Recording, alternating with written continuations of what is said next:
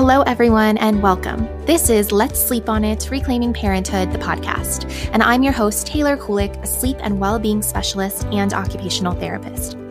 My mission with this podcast is to examine the parenting narratives that dominate our culture and grow together as parents. Here, we will talk about biological infant sleep, as well as many other parenting-related topics, and you'll also hear real empowering journeys from parents who are parenting against the grain. I hope that you walk away from each episode feeling inspired, empowered, and supported. Please remember that none of the information shared in this podcast is medical advice, and you should always speak with a trusted healthcare provider if you have any concerns. Let's dive into today's episode.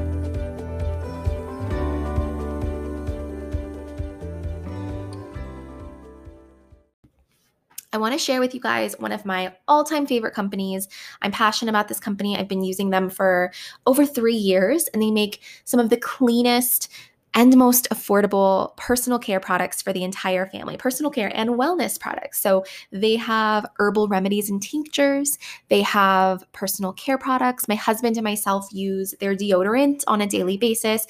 And most recently, they've launched a home care cleaning line, which we now have transitioned pretty much all of our cleaning products over to their cleaning products. So we use their cleaning spray and their dishwasher detergent and their laundry detergent and their dishwashing soap. And we have been so impressed with not only the quality and simplicity of their products, but also the affordability and small company, family-owned company experience that we get when we shop with them.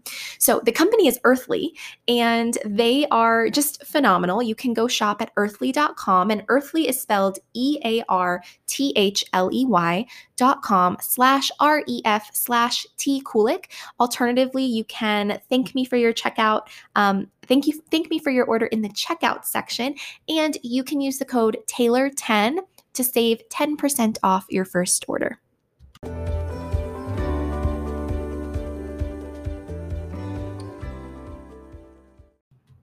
Hi, everyone.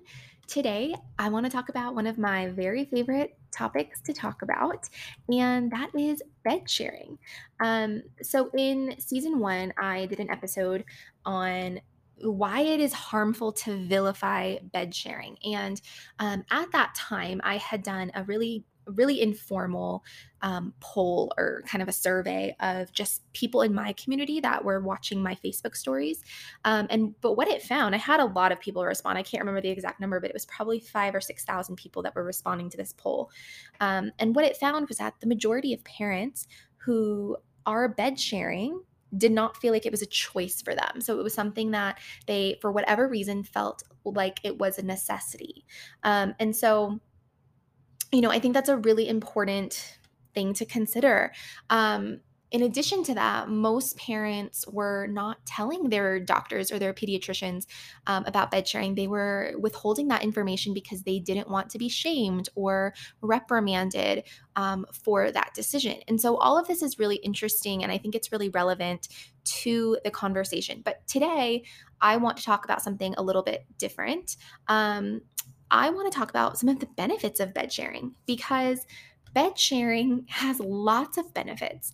And from a biological perspective, babies are designed to bed share. They're designed to be near us. And so what we often hear in the bed sharing conversation is bed sharing is just not safe. It shouldn't be done. It's risky. Crib sleeping is the safest way for babies to sleep.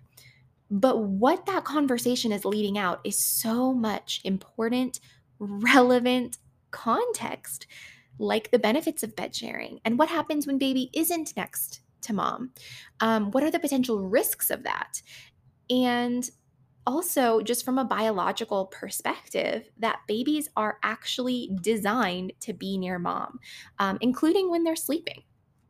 And so leaving all of this out of the conversation really does not give us a well-rounded, full view picture of what is going on and of bed sharing. And so it's so important to talk about this stuff. Okay, and so in addition to that, I want to talk about the benefits of bed sharing, but I also just want to touch very quickly before we get started on some general safe bed sharing guidelines, because I get asked a lot, where can I find safe bed sharing guidelines, which is so problematic to me and just so indicative of this culture that does not support families at all because parents don't even know where to look for to get information about safe bed sharing. They're not given the information by their healthcare practitioners, but then they also don't even know where to turn to find it. They don't even know it exists. So I'm going to talk about it just briefly. This information is pretty easy to search online. And also, if you go to my Instagram account at Taylor Kulik, I have a highlight titled Bed Sharing that has some more detailed information about safe bed sharing guidelines. And then also for really detailed information, you can go to Dr. or Professor James McKenna's website, which is cosleeping.nd.edu. And then he has a safe bed sharing page there where he talks all about the guidelines and things to consider. So just briefly, though, I do want to read you off the Safe Sleep 7, which are safe bed sharing guidelines from the book Sweet Sleep, which was written by, it's a La Leche League book. So the Safe Sleep 7, these are just like basic bed sharing guidelines. Safe Sleep 7, let me find them, are basically that if you are, so parent is a non-smoker, sober and unimpaired, so no drugs, no even like medication that even prescription medication that could cause you to be impaired in a way, such as a very, very drowsy or something of that nature. And if you are a breastfeeding mother and your baby is healthy and full term, on his or her back, lightly dressed, and you're both on a safe surface, then it is most likely very safe for you to bed share. So those are the 7 things: non-smoking parents, sober and unimpaired parents, you're breastfeeding, preferably you have a breastfeeding relationship. Now, this is a very nuanced conversation. There's a lot more to unpack here. Just know that these are the very general guidelines. It does not necessarily mean that if you aren't a breastfeeding mother that you absolutely can't bed share. That's not what I'm saying here. I just want to provide you the basic information. And then I've also provided you with a couple of other resources, and I will provide you with more resources throughout where you can go and look and find those nuanced pieces that if maybe you don't fit into one of these safe sleep guidelines, what can you do? And the most important thing to know is that, this is the safest way to bed share, but that doesn't mean that it's not safe to bed share without one of these descriptions or one of these categories, but it does maybe increase risk a bit. So it's in life, and as parents, we're always doing this constant risk benefit analysis because nothing in life comes without risk, including putting your baby to sleep in a crib. And so to pretend that crib sleeping is on this pedestal as totally risk-free and totally 100% safe and reasonable for all families, while bed sharing is just this inherently risky situation, is ridiculous. Everything in life carries risk. You always have to be doing your own risk benefit analysis. So let me continue with the Safe Sleep 7. So a breastfeeding relationship, your baby is healthy and full term. They are placed on their back. They are lightly dressed, no swaddles, and you are both on a safe surface. And what a safe surface means, it means that there are no blankets or pillows or stuffed animals near baby's head where they can suffocate. It means that preferably the bed is low to the floor, especially for mobile babies so that they don't fall off the bed. It means there are no strangulation hazards. There are no loose cords dangling. Mothers with long hair may want to pull back their hair into like a ponytail or something so that baby can't get strangled on the hair. So this is what this, and on a safe surface also means a firmer mattress. So it should not be a super soft mattress. So those are just the basics. It's called the Safe Sleep 7. You can also look up that online if you just search Safe Sleep 7. Those are the basics. Again, you can find more information on my Instagram highlight titled Bed Sharing. You can also go to cosleeping.nd.edu to find lots more information about this topic.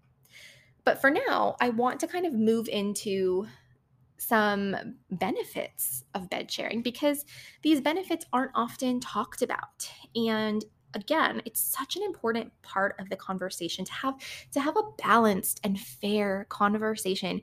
We have to talk about the benefits of bed sharing. I also want to recommend, as I'm going through this, I might be reading a few excerpts from Professor James McKenna's book, Safe Infant Sleep. It's his newer book, but I highly recommend it for all parents to read because it is just chock full of research and information to help really empower you in your decision, especially if you do choose to bed share. It's just a really empowering book. And if you do have any fears about bed sharing, but you feel like you have to bed share and it's your only choice, I would definitely recommend this book because it might also kind of alleviate some of those concerns because you can see the research and what the research actually shows about these things.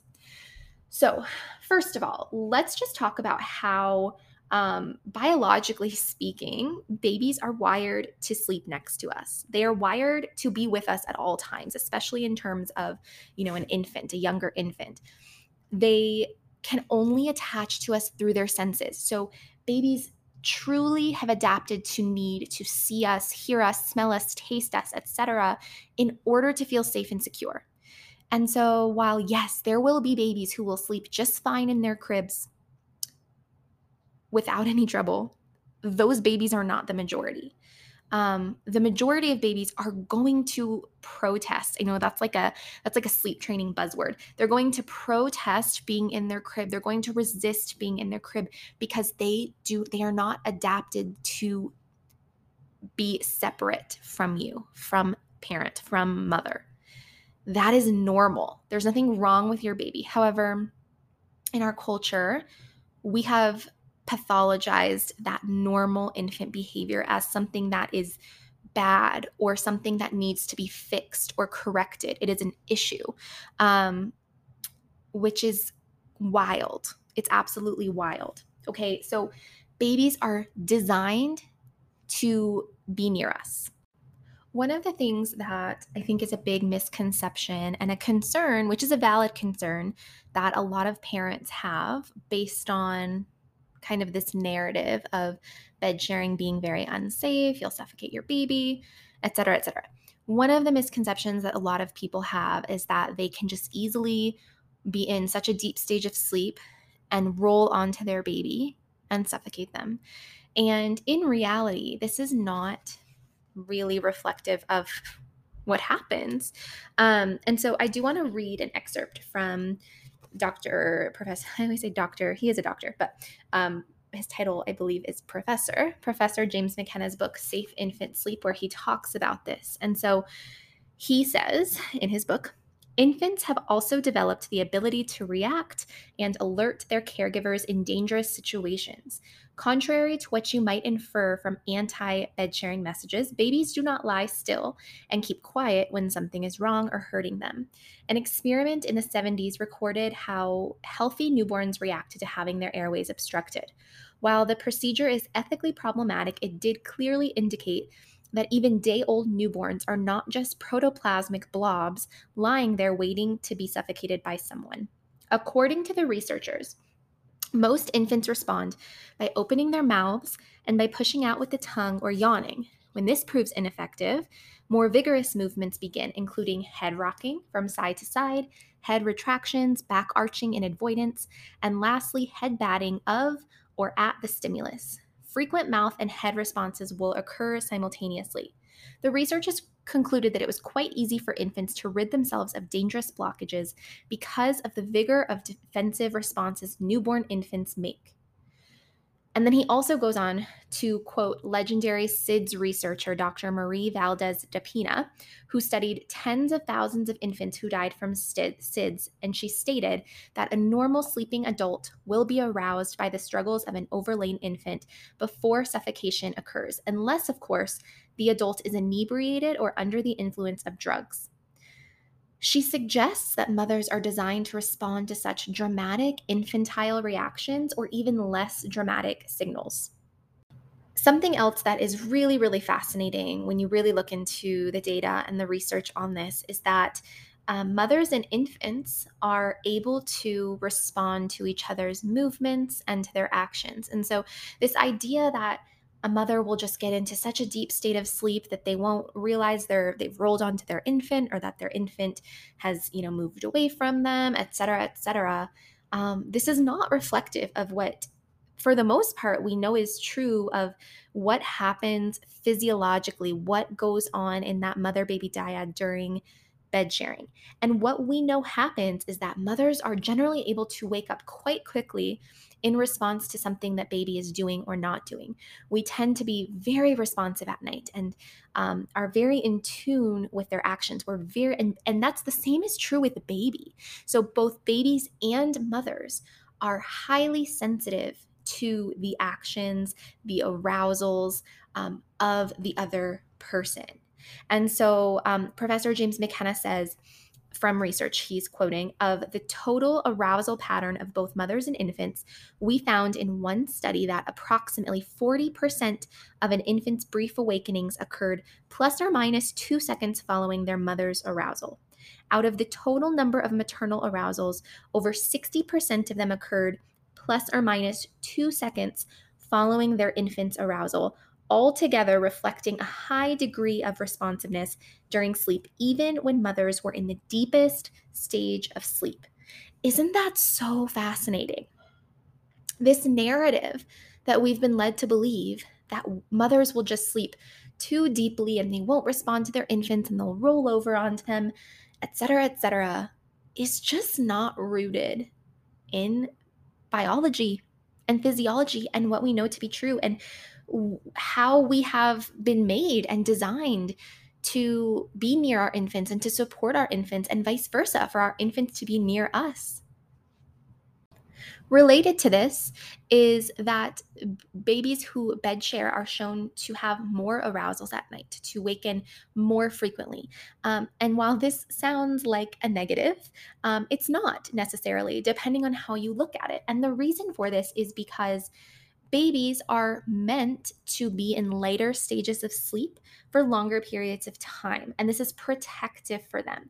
And it can be helpful for when, example, when they experience a pause in their breathing or other dangers, they are more likely to awaken.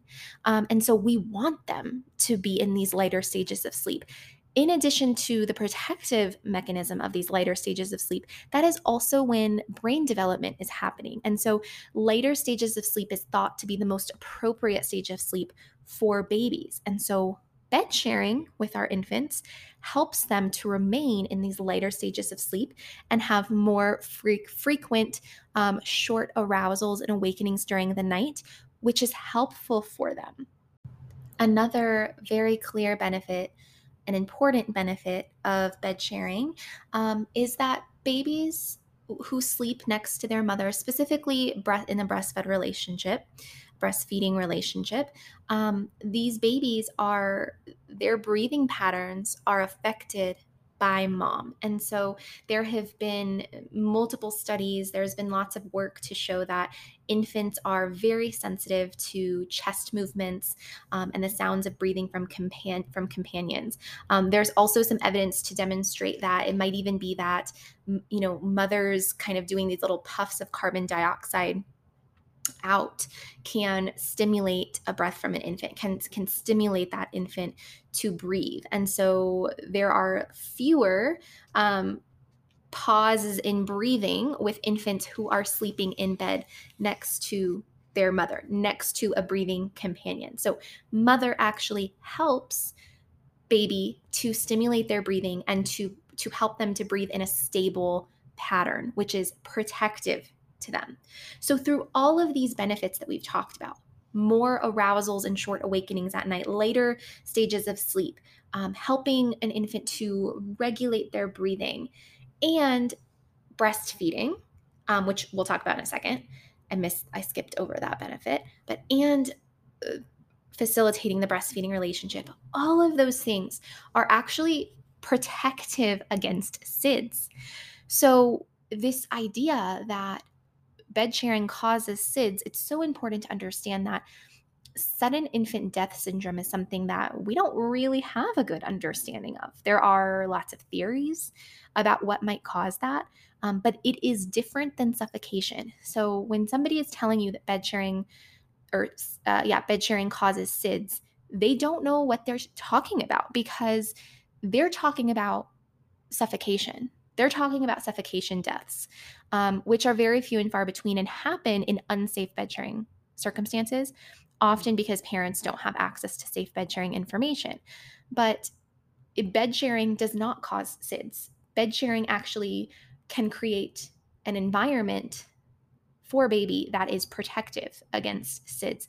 So there is so much more to this conversation that we're just really not getting just in kind of the public sphere of discourse about this topic, because it's very taboo to talk about. It's very taboo to say, hey, here are the benefits of bed sharing.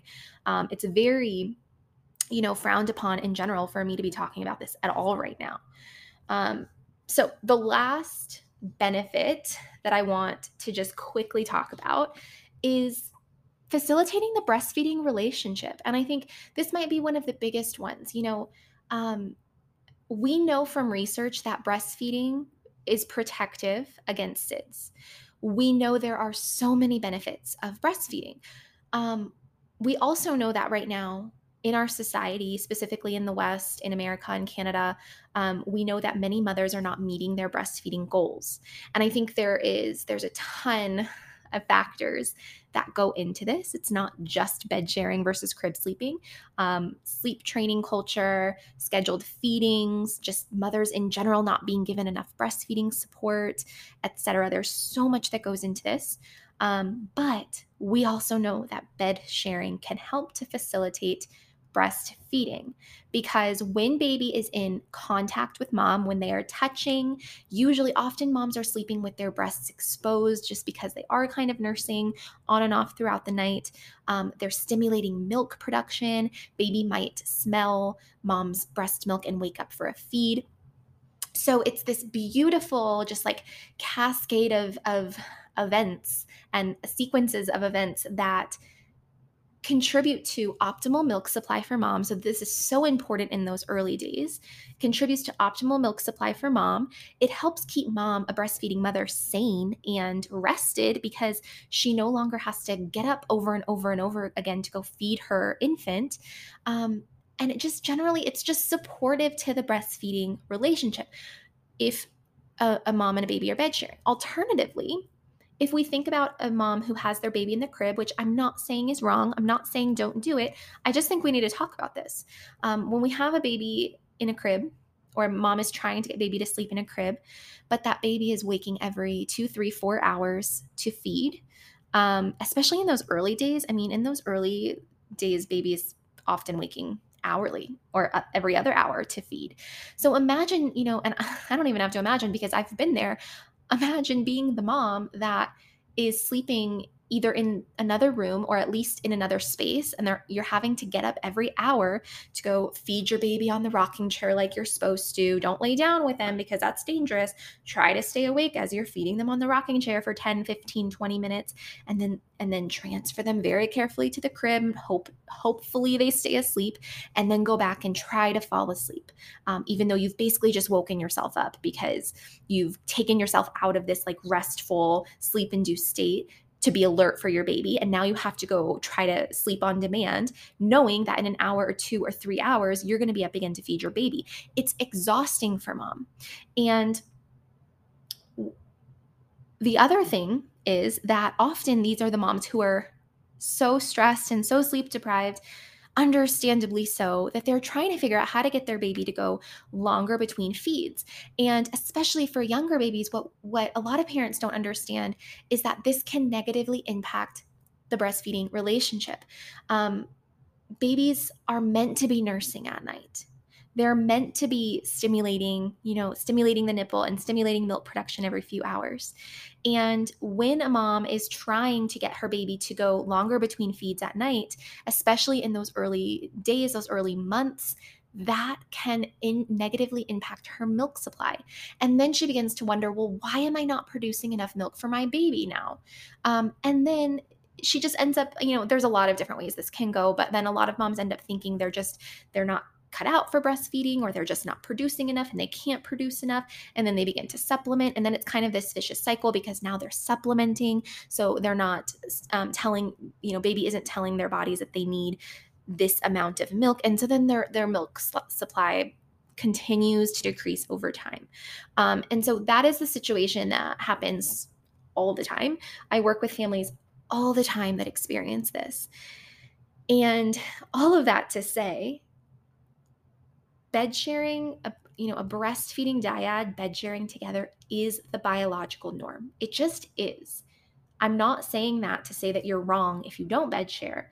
I'm not saying that to say that everybody should be bed sharing, but we have to start with the baseline.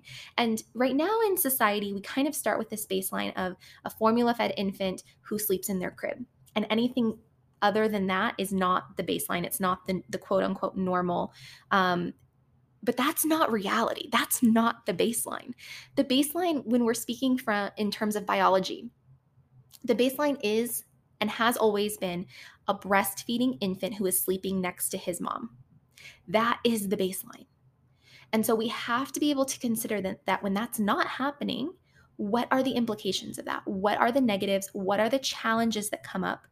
Whether, it's what we just talked about with mom being too tired to continue to feed baby every few hours, or the nipples aren't being stimulated as often, and so breast milk supply decreases, etc. Okay, so there are a lot more benefits of bed sharing that I haven't really touched on, but those are the basics. Those are probably the biggest ones. And I think they're important. And I just think we need to start adding these to the conversation when we're talking about bed sharing. It's not just that bed sharing is evil and bad and harmful, but like we have to do it. And so, like, don't be mad at us kind of thing. It's like, no, actually, let's stand up for ourselves, because actually, bed sharing and breastfeeding is the biological norm. And there's so many benefits. And perhaps a family just weighs those risks and benefits and decides that there are clear benefits for them, or the benefits clearly for them outweigh the negatives of bed sharing, and that's what they want to do. And those are valid decisions too. I always say, I always kind of highlight this idea, especially when I'm talking to people who are really against bed sharing. I always try to highlight this idea that most families who bed share don't choose to bed share. It's just something that happens to them. It's something that they feel for whatever reason is a necessity, and that's valid. But I feel like it also sometimes kind of invalidates those families that have made an informed decision to bed share from day one and not use a crib. And those experiences are valid too. That decision is valid too. So while I do focus on the, most families don't have a choice kind of thing, because I think that is the argument that if any argument is going to get people, kind of bring them to our side and help them understand the importance of sharing information about safe bed sharing, it's going to be that one. They're not going to be ready for the fact that bed sharing is a valid choice regardless, and that some families will make that informed decision to do it even if they don't have to. But I think it's so important to know that either decision is valid. Either way that you stumble into bed sharing, whether it truly is stumbling, or whether it's really prepared and an intentional and informed decision, either of those choices are valid. But so now I want to just end with some clips from you guys who not called in. I have the option to like have y'all record little messages for me to put in the podcast. And so a while back I asked you guys if you had to bed share for whatever reason, if you had an experience with bed sharing, and maybe you felt like you didn't have an option, you didn't have a choice, and it was like really the only thing that would work for you. I asked you to share your experience with me. And so I'm going to share a couple of those messages now. They're all very short, under a minute long, just because I think, yeah, I can say this stuff all day long. I can sit here and say all day long that I know this is happening, and that I know that there are families that have to bed share and that it's life-saving for them. But I think what's more powerful than actually hearing it from the families themselves, from the parents themselves who have had to make these tough decisions, most of the time with very little or no support to do so. And so I do want to share just a couple of those messages from you guys. And so thank you all. If you did send them in, thank you so much for taking the time to do that. I got a ton of them, and unfortunately I can't share them all, but I'm just so super grateful that you did take the time to send them in and share your experience, because I really do think that the more we can talk about this and be open with it, be open about it, the more other people will be open about it too, because there's so many of us. There's so many like closet bed sharers that are terrified to say anything, that are ashamed to say anything. And so the more that we can talk about it, the more that we can kind of invite other people to share their experiences as well. And the more people will start to realize, hey, these people aren't in the minority. These people are everywhere. Bed sharing families are everywhere, and maybe we need to take a step back and listen to them. And hey, maybe we actually need to kind of change policy and recommendations and things like this to better support these families. That is my ultimate wish and my goal. I don't know if it will happen in my lifetime.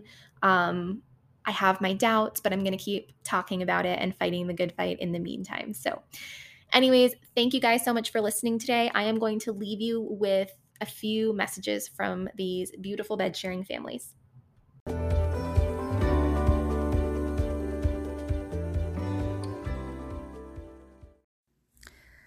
Hi, Taylor. I wanted to share our sleep journey with you, as it's been an interesting one. From day one, we've been co-sleeping with our son in the bassinet next to the bed.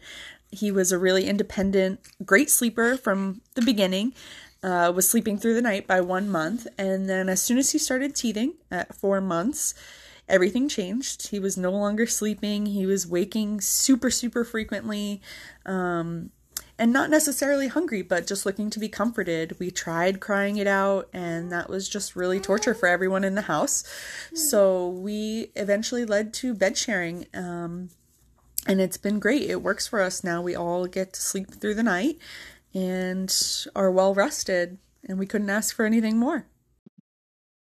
For me, bed sharing was the best thing I could have ever done for my relationship with my husband and my son. When my first baby was born, my husband was actually deployed with the Navy. And so I was alone, and I was, having a really hard time with the deployment, having a really hard time being a new mom with little support. And I felt like I was so exhausted, and the only nights that I got sleep were when I accidentally fell asleep with baby in bed. And when I learned about safe bed sharing, it was such a game changer. I just felt a weight lifted off my shoulders. I felt like I wasn't doing a bad thing, and I could take precautions and get the energy I needed to be a good first time mom doing it on her own. And yeah, the best thing I've ever done. First of all, we had a really unrealistic view of what infant sleep should look like. So I researched all the bassinets, chose one, and then when he didn't lay in it, it was shocking that we couldn't set him down to sleep. We would make it maybe 15 minutes, and then it would take another 15 minutes to get him down. And then we were doing the process all night. So after about a week of that, we just were like, what if we put him in our bed? And we all slept great. So the next day, I researched all that I could. 7, and that was that. We've been bed sharing for 9 months, and no end in sight because now I'm just too lazy to get up and go to a crib when he needs to nurse. Shoot, I just lift up my shirt, and there we go. Bed sharing for our family was not planned, but we kind of fell into it naturally. It just felt like the right thing to do. And once we started bed sharing, I feel like it allowed me to gain my life back. Finally, my daughter was sleeping through the night just naturally. And I think it was because she just felt comfortable and she trusted that I was always going to be there. And when we were trying to get her to sleep in her crib or even right next to me in the bassinet, it just always felt so inconsistent and she never knew what to expect. But just bed sharing 100% of the time, I feel like it allowed her to trust and feel comfortable sleeping through the night. Bed sharing was quite possibly life-saving for us because I had such severe postpartum depression and anxiety that I was nearing psychosis and having suicidal ideation from sleep deprivation. And it's not that I didn't have support. I was getting 3 to 4 hour stretches. My husband was taking shifts. We had family coming to help, but it just still wasn't enough on top of some other chronic health issues I have, including narcolepsy, which also just exacerbated the sleep deprivation. If we hadn't started bed sharing safely, I could have easily fallen asleep while taking care of my infant during the day, or done something to harm myself because of where my mental state was. So I'm thankful that I was educated about safe bed sharing, because I think that it made the infant stage manageable and survivable. We absolutely love bed sharing. We plan to co-sleep even before I was pregnant, and we've had her next to me from day one, and I wouldn't have it any other way. It just felt completely unnatural to send her. I mean, even just putting a bar up on like a co-sleeper or something, or just having her anywhere but sort of right next to me or on top of me is actually where she slept for the first little while, and then just next to us, and it's just so easy for breastfeeding. And I just think it's right. I think so many people have to sleep with a partner snuggling up to them, yet we think that children should be banished to another room, and it just doesn't make any sense to me. I think to form a good attachment and love, you need to all be together, and yeah, it's just a beautiful thing to do. Bed sharing was an absolute lifesaver for me personally. My daughter's father was deployed for the first 6 to 7 weeks of her life. So bed sharing was really one of the only ways that I was able to get sleep. My midwives were aware that that's what we were doing. We followed all of the safe sleep guidelines in regards to bed sharing. And we did continue to bed share until my daughter was, I believe, 8 months old. And right now, I have a happy and healthy 2-year-old. As a first-time mom, I went into parenthood with the thought that bed sharing was irresponsible and unsafe because that was all the information that was provided to me. And it wasn't until maybe 4 months in that I started to research safe bed sharing guidelines and talking to my friends about bed sharing. And I found that you can do it safely. And I started experiencing postpartum anxiety around 3 to 4 months postpartum, and I started bed sharing at about 6 months. And I can say that for me personally, it dramatically changed my postpartum anxiety, and it really cemented that secure attachment that as a parent we really desire for ourselves and for our children. And my daughter's 16 months old, and we have not looked back. We are bed sharing, and we are bed sharing strong. I co-slept with my baby until he was about 6 months old. It was the only way I could get him to sleep at night in the beginning, right from when he was a newborn. He slept on me in a lazy boy chair. I had pillows beside me so that he wouldn't fall. And I trusted my mama instincts to know that every time he moved, I would wake up. And it worked great for us. You could just easily, when he wakes up, you can nurse him. Lots of times we would fall asleep while nursing. It was the only way that I was able to get sleep. My now 8-month-old baby has been waking up almost hourly or more often, just about every night since he was 3 months old. I have researched every sleep specialist's take on hourly wakes. I have spent hours upon hours upon hours researching, taking him to get checked. We've released a tongue tie. We've checked all the boxes, and he just will not stop. We can't seem to get any answers. So around 5 months, I just had to give up on his crib because I was exhausted, I was anxious, I was depressed, and I could not go on that way. So since bed sharing, I am not well rested, but I am more rested, and I would not be able to survive doing this any other kind of way. Once I realized bed sharing can be done safely, it was honestly the best choice for me and my husband and our baby girl. And especially with me nursing, I am so thankful that I am able to do this, and I think every parent should be aware of all of the safe bed sharing that is actually possible for everybody, instead of feeling like you're stuck and your kid won't sleep or anything else. I think it's honestly the best thing, and it's such a beautiful thing at the same time, being able to share this space, and I just wish My daughter was born without an airway. It's a really rare birth defect, and would stop breathing randomly middle of the night. Even after she had corrective surgeries, she had a narrow airway in her throat also, so she'd have a little bit of reflux and just stop breathing, and I had to be as close to her as possible to get her to start breathing again and intervene. So there was absolutely no way she was sleeping in another room where I could possibly miss a minute or two on a monitor, or even in a bassinet next to me. It was just safest to have her right tucked up on me, where I could hear every breath she made or didn't make.